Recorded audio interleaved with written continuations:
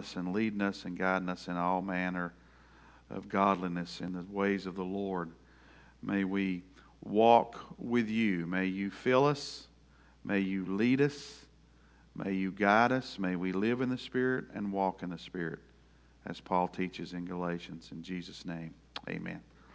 We try to wind up in Galatians, so I don't know if we'll wind up there next week or the following, but we'll try to.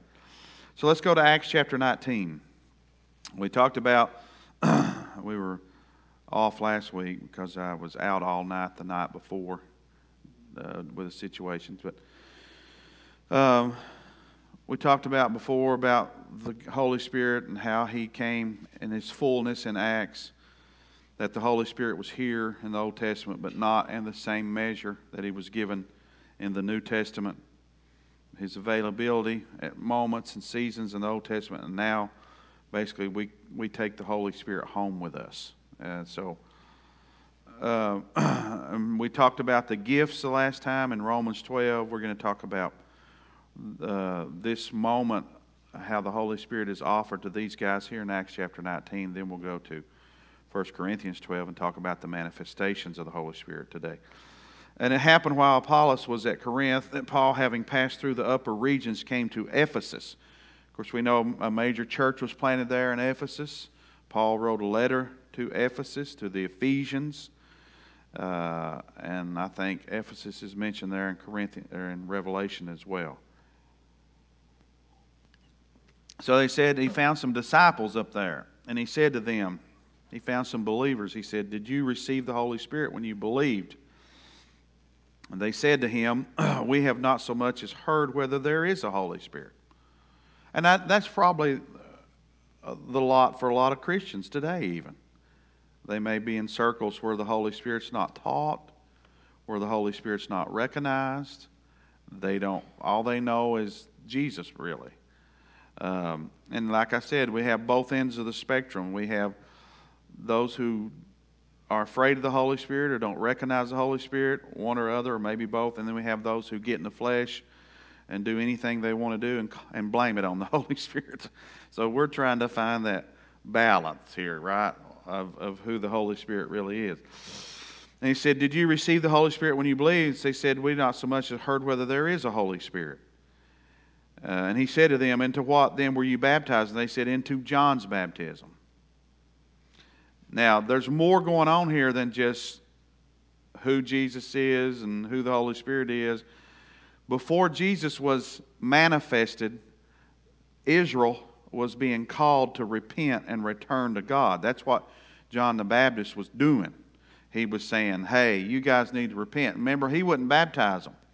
And this kind of maybe clears up baptism, this and what Paul said, to understand that baptism is important, that it is a part of our testimony, but the dividing line is where people make it salvific. So, in other words, you couldn't get baptized by John the Baptist. Some people say, "Well, have you heard this before? Well, I got baptized when I was young." Yeah, but what did that mean? Did you repent? Did you ask you? And John said, "I'm not baptizing you unless you repent first. This water don't change you. Your heart has to be changed." Remember I was talking about Sunday about the difference between the trespass offering and the sin offering. The trespass offering deals with the deeds we know we've done wrong, but the sin offering deals with the internal condition. Our sin could manifest itself in 1,000 different ways, but that's only an outward manifestation of what was decided inside where the heart's at. And that's why God gave them a trespass offering and a sin offering. Now, in Christ, we have all that. I understand that. But to understand, there's two things going on. Yeah, our deeds show sinful activity when we go against God, but that sinful activity, Jesus said, comes from inside of us. It's out of the heart proceeds the issues of life. So then, these guys so John the Baptist is baptized, and then all of a sudden what happens? Jesus shows up to one of his baptisms. Now, we know Jesus don't need saved, right? He don't have to ask for forgiveness, right? He didn't do any wrong, but he still submits to baptism, right? As a pattern for us and as obeying the Father and submitting to righteousness. It's basically, I'm going to say this, and I know things get hijacked, but it's basically baptism is our coming out party. We're saying to the world, hey, we're not ashamed to be a follower of Jesus. We've given our hearts to Him. We've repented. We've asked Him to come in our heart, and we're stepping out on the world scene as a new creation, right? That's what baptism is, that symbol that all this work's already been done inside of us. And we're announcing ourselves to the world. We get baptized, we're saying, hey, we're followers of Jesus. We're not ashamed of it. We've repented. We've asked Him to be our Savior. That was basically Jesus' introduction to the world as the Messiah. So that was used in a similar way for a different reason. John the Baptist was from the priesthood, and so the priests are the ones who had to identify the lamb that was going to be used by God or to satisfy God, which is really the way it should be said. So John the Baptist, who's part of the priesthood or is part of that line, announces, here's the Lamb of God. Here's God's Lamb. Here's the one that's sinless. Here's the one. So Jesus it was like his coming out to the world and saying, hey, I'm the Lamb. So John was baptizing, calling people to repent before he would baptize them. Then when you get on over, Paul talks about baptism. And if baptism was, and I'm using a crazy word, I know, salvific, that's just a theological term. It means this thing is essential to be saved, or you cannot be saved. Well, when you get over in Corinthians, Paul starts talking about baptism. He said, I thank God I didn't baptize any of you. He said, for God, now listen, this is the number one apostle in the history of the world. He wrote most of the New Testament, just about all of it. He said, for God did not send me to baptize. Now that's a big statement, because that's basically saying, if baptism was salvific, he would have never said that. That would have been his goal. My goal was to get everybody in the water. His goal was, he said, I wasn't sent to do that. I was sent to preach the gospel. That's what changes the hearts of men, is the gospel. And when our hearts get changed, when we get confronted with the gospel and we repent of our sins, then we go to the water as an act of identification. We are no longer, the old man's dead, the new man's alive. We are in Christ. So because all that was going on, right? They're repenting, they're again baptized. You've heard me say before, baptism and communion was going on in the Old Testament. It was going on prior to the law even, just like tithing. So people who argue things about that's not New Testament doctrine or that's the Old Testament, you got to understand the law was given after all these things were already going on. What was happening before the law? They were living by faith. The law came as a schoolmaster to say, you can't get to God by yourself. You need a Savior, and you can't keep the law. You can't do God's commands without the help. So faith was here with Abraham and beyond. The law came, then we're back to faith at the cross. But tithing, communion, washings, if you want to call it, baptisms, all that was going on prior to the law. So it's not nothing new in the New Testament. And he says, but the identification of what it was about, Jesus. And he said to them, into what were you baptized? They said, into John's baptism. Paul said, John indeed baptized the baptism of repentance, saying to the people that they should believe on him who would come after him, that is, on Christ Jesus. When they heard this, they were baptized in the name of the Lord Jesus. Now, again, we know what Jesus told us in the gospel, right? He said, you go make disciples and then baptize them in the name of the Father, the Son, and the Holy Spirit. Let's go to Acts chapter 2. And then we'll come back to where we're at here in just a second. In Acts chapter 2, when we read this, where the Holy Spirit came, 2 and 38, I believe is where we're going to go. Now, notice the language here. Then Peter said to them, repent and let every one of you be baptized in the name of Jesus Christ for the remission of sin, that you shall receive the gift of the Holy Spirit. So it starts with repentance, then comes baptism, and then the offering of the Holy Spirit. Now let me tell you what is going on here. These people were being called because Jesus has not gone over the whole world. He just spent his time in a small portion of the world. So what you have is you have people who do not know, because we didn't have newspapers and the internet, they did not know that the Messiah had come and gone. Now we take it for granted, right?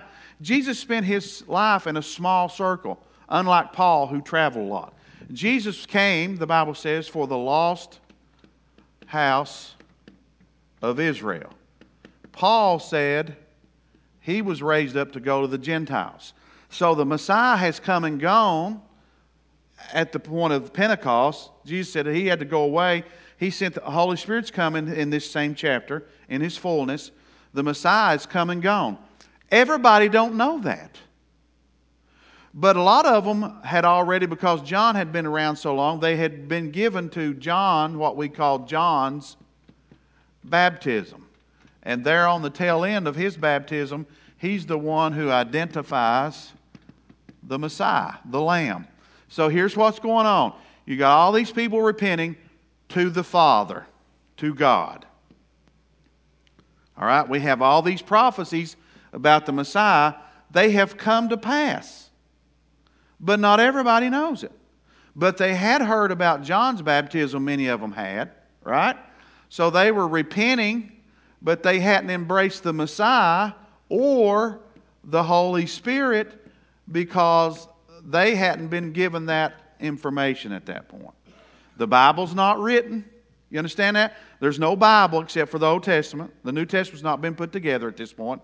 They're actually living the New Testament. Then they start writing later around the 50s and the 60s and the 70s. But right here on Pentecost, we're just 50 days out of Jesus being gone. So we're still in the 30s. The first New Testament books we have started in the 50s AD. So we're 20 years away from starting to see the Bible even being put together. They have no television, no telephones, no internet. So you got, some people know the Messiah's come and gone in the regions where he was at, but that stuff had to spread. How did it spread? It spread, according to the book of Acts here, after the Holy Spirit come, and they were filled with the Spirit, and they spoke with tongues, and they spoke, every man heard it in their own language. That's when they were hearing the message of the Messiah. Now, the Bible says everybody from all regions of the earth were there, so they were hearing the gospel in their language, and they were called to take it out, right? So that was the first miracle we see the Holy Spirit on the day of Pentecost, is that he spoke through these people in a language they didn't understand, but it was coming out to the people who could understand it. I mean, that is the power of the Holy Spirit. And that's the difference between the gifts and the manifestations that we'll discern here, hopefully today. So they're being baptized. They're actually repenting. They're believing on God, but they haven't heard about the Messiah. They don't know about the Holy Spirit. And so Paul and them is introducing them to that. That's what's happening here. These guys they said back in Acts chapter 19, he said, we submitted to John's baptism. So basically they were believers on God. They were waiting for the Messiah. They hadn't probably heard that the Messiah had come and gone. And then Paul said, John indeed baptized with baptism of repentance, saying unto the people that we should believe on him who would come after him, that is the Christ. So he was calling people to repentance, getting them ready to receive the Messiah. They hadn't heard. They didn't have the knowledge of the Messiah come and gone. Now I'm flipping back and forth. So over here in 2 and 38, he says, be baptized in the name of Jesus Christ. Now, that's not contradictory. Here's what I want, because you're going to run in, if you live in Kentucky, you're going to run into those people who say, if you're not baptized in Jesus' name only, you're not baptized right. I mean, there's a group like that. That's not what's going on. These people didn't know the Messiah had come and gone. And so what Paul is identifying, and Peter, he's saying, you need to believe that the Messiah is your Savior. Jesus told us that baptize in the name of the Father, Son, and the Holy Spirit. Peter's not contradicting that.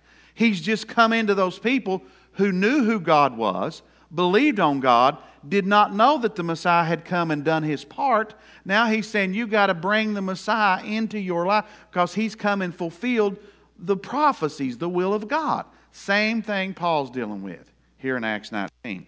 He's saying that they should believe on him who would come after him, that is Christ Jesus. When they heard this, they were baptized in the name of the Lord Jesus. So they're bringing the Messiah in because his work's fulfilled now. And when Paul had laid hands on him, the Holy Spirit came on them, and they spoke with tongues and prophesied. Now the men were about 12 in all. So now you see that, right? You see the let me show you this. You see the fulfillment of Acts 2 and 38 here with Paul.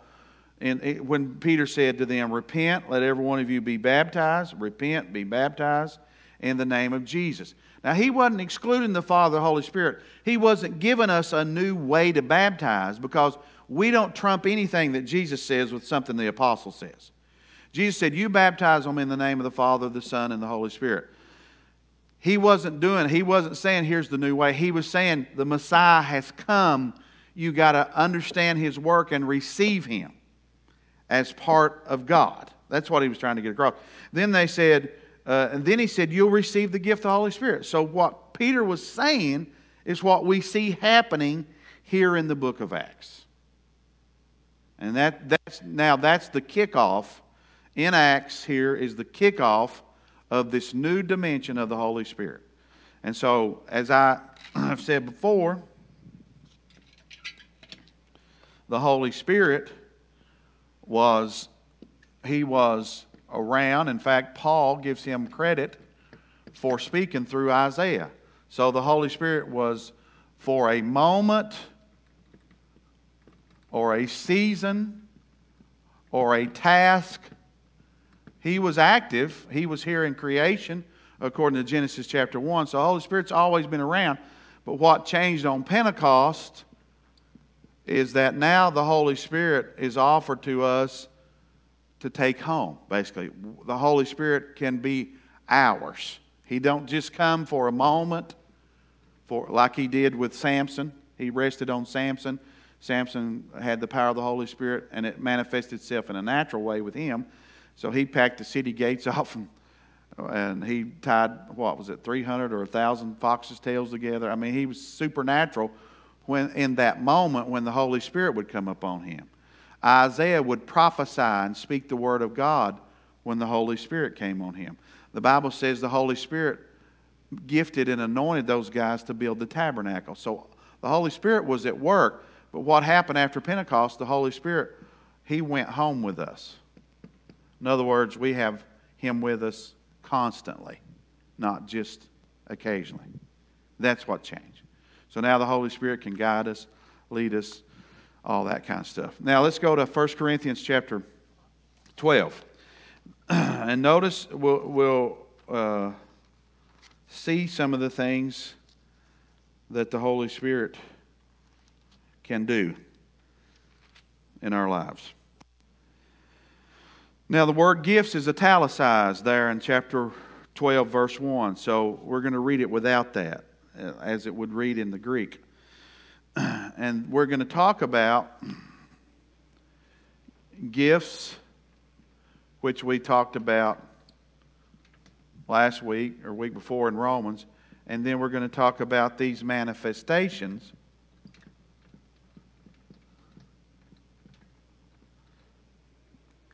that he's going to mention here in 1 Corinthians 12, which we also call gifts. I don't want to argue that, but just I want you to see the difference between what's going on in Romans 12 and 1 Corinthians 12. It says, now concerning spirituals, that's how it would say it in the Greek, things of the Spirit. Brethren, I do not want you to be ignorant. You know that you were Gentiles carried away with these dumb idols. So he's kind of putting us in our place. However, you were led. Therefore, I make known to you that no one speaking by the Spirit of God calls Jesus accursed, and no one can say that Jesus is Lord except by the Holy Spirit. There are diversities of gifts, but the same Spirit. There are differences of ministries, but the same Lord. There are diversities of activities, but it is the name of God who works all in all. But, and when you see a but in the Scripture, he's going to change directions on us. But the manifestation of the Spirit is given to each one for the profit of all. So now those gifts we were given, we were stewards over in Romans 12. If you remember those from 2 weeks ago, the gifts, you can go back and check those out. In Romans 12, the gifts, and people in the body of Christ are gifted differently. A gift is something you become a steward over, that you are to cultivate that, grow in that, and to dispense it as God gives opportunity. A manifestation is different than a gift in the fact that we are not stewards over it. We are used by the Holy Spirit, and we may never be used like that again. For instance, what we just read in Acts chapter 2. I'll venture to say it was rare, if at all, that those 120 people were ever used like that again. To speak, and where that person in another language would hear it in their language. Now we know that there are tongues and interpretations of the tongue of the Spirit, or the language of the Spirit. But that was a little different in the fact that these 120 people were speaking and everybody heard it in their own language. That probably never happened again. It could have. I'm not saying it. But that's how the manifestation of the Holy Spirit works. In other words, look what he says. He says, "Given each one a prophet offered, one is given the word of wisdom through the Spirit." I'm going to give you understand that in a minute. Another is a word of knowledge through the same Spirit. Well, what would be different about a word of wisdom and a word of knowledge? First thing you got to understand, what are we talking about? Spirituals. They're supernatural. These are supernatural moments. And the Holy Spirit may come in and use one of us in these manifestations. So here's the difference between the word of wisdom and a word of knowledge. A word of knowledge is for the present. A word of wisdom is for the future. This is how these are described in the Greek language. In other words, let's say, and I've had these happen in my life. I've had people use them on me and I've been used in them. But let's just say a word of wisdom would be like if God came to you and said, okay, a friend of mine who's in the ministry in 2006 or 2007, he said he was praying one day and the Holy Spirit said, take all your money out of the market and set it on the sideline. Because God knew what was coming in 2008, didn't He? Now, see, that's the kind of access we have. That's why we shouldn't just bumble through the day and think and not listen to the Holy Spirit, because He will talk to us and He will help us. And he was in the ministry, and I think he told me he had $50,000 in the market through his retirement. He said he didn't lose a penny because the Holy Spirit spoke. Now, it's not the Holy Spirit won't speak to all of us. It's whether we'll take time and listen. And sit still and say, I'm not going to get up and answer that phone because I'm talking to the Lord. And whatever's on that phone is not as important as me talking to the Lord. So that's where we've got to discipline ourselves and say, hey, God, we want to hear your voice.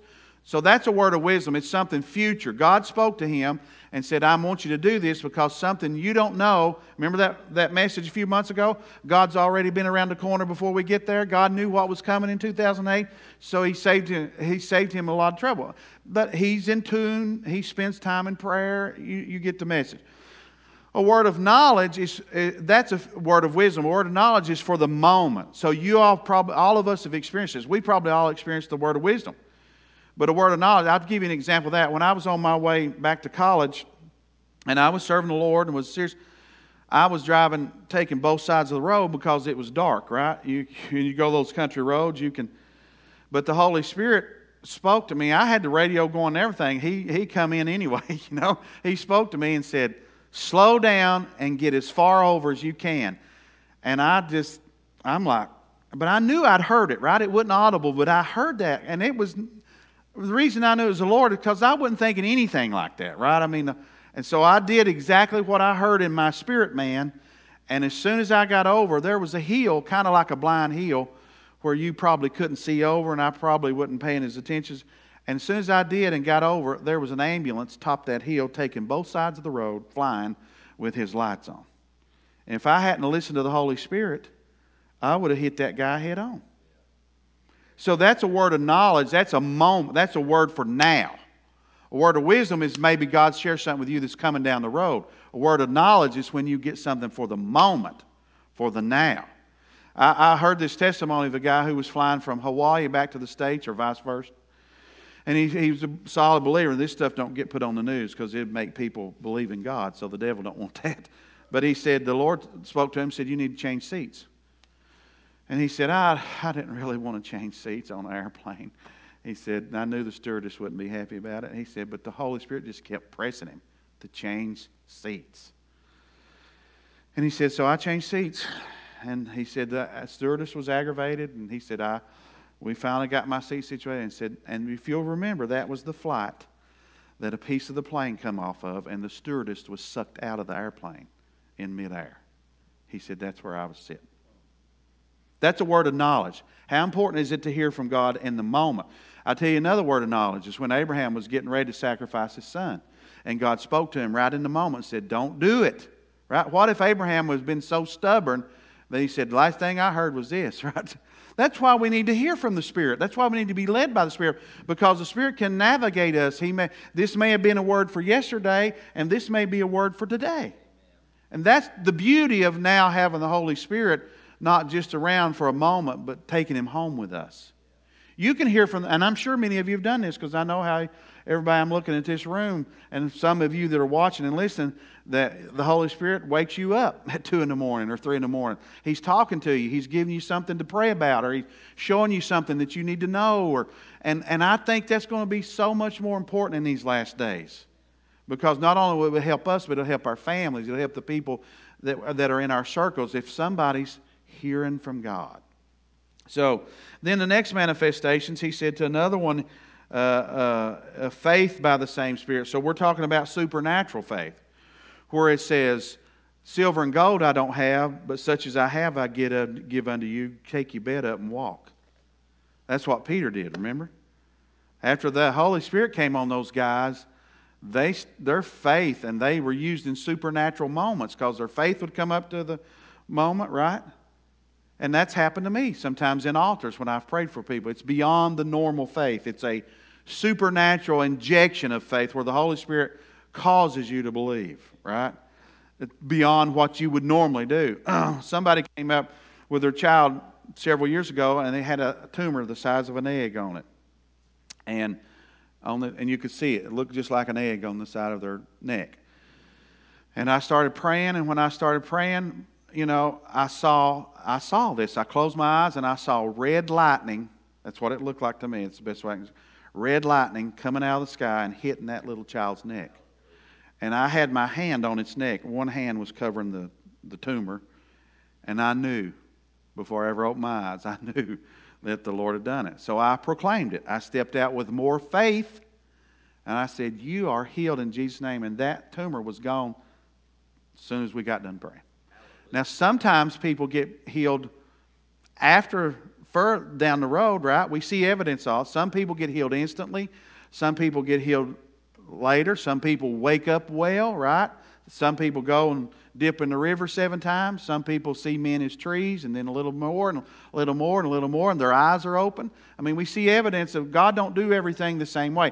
That's where the side of the Holy Spirit that people got missed. The ones that believed in the Holy Spirit in our church movements, they got mixed up because they decided, for whatever reason, that God did it that way the last time. He must be going to do it the same way.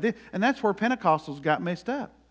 They tried to cookie cut God and say, well, He done it this way the last time, so He's going to do the same thing. No, that's not how God does anything. I would have probably been blown away if I'd have been standing there that day and Jesus spit on the ground and made mud pies and rubbed that guy's eyes. That would have probably weirded me out. Right? You thinking, and one time He took spit off of him and put it on the guy's tongue. Jesus did. Now you start thinking about that stuff and you're thinking, whew, I'm not so critical on people who were standing by watching as I am now. What would you have done if Jesus would have took some spit off of His tongue and put it on somebody else's tongue? Would that have weirded you out? What if He'd have put mud on somebody's eye? I'm running out of time, but let me run through. We'll come back here next week. He says another gifts of healing. So that's beyond. These are supernatural manifestations when the Holy Spirit. Now, lest we get. I want to bring myself whatever.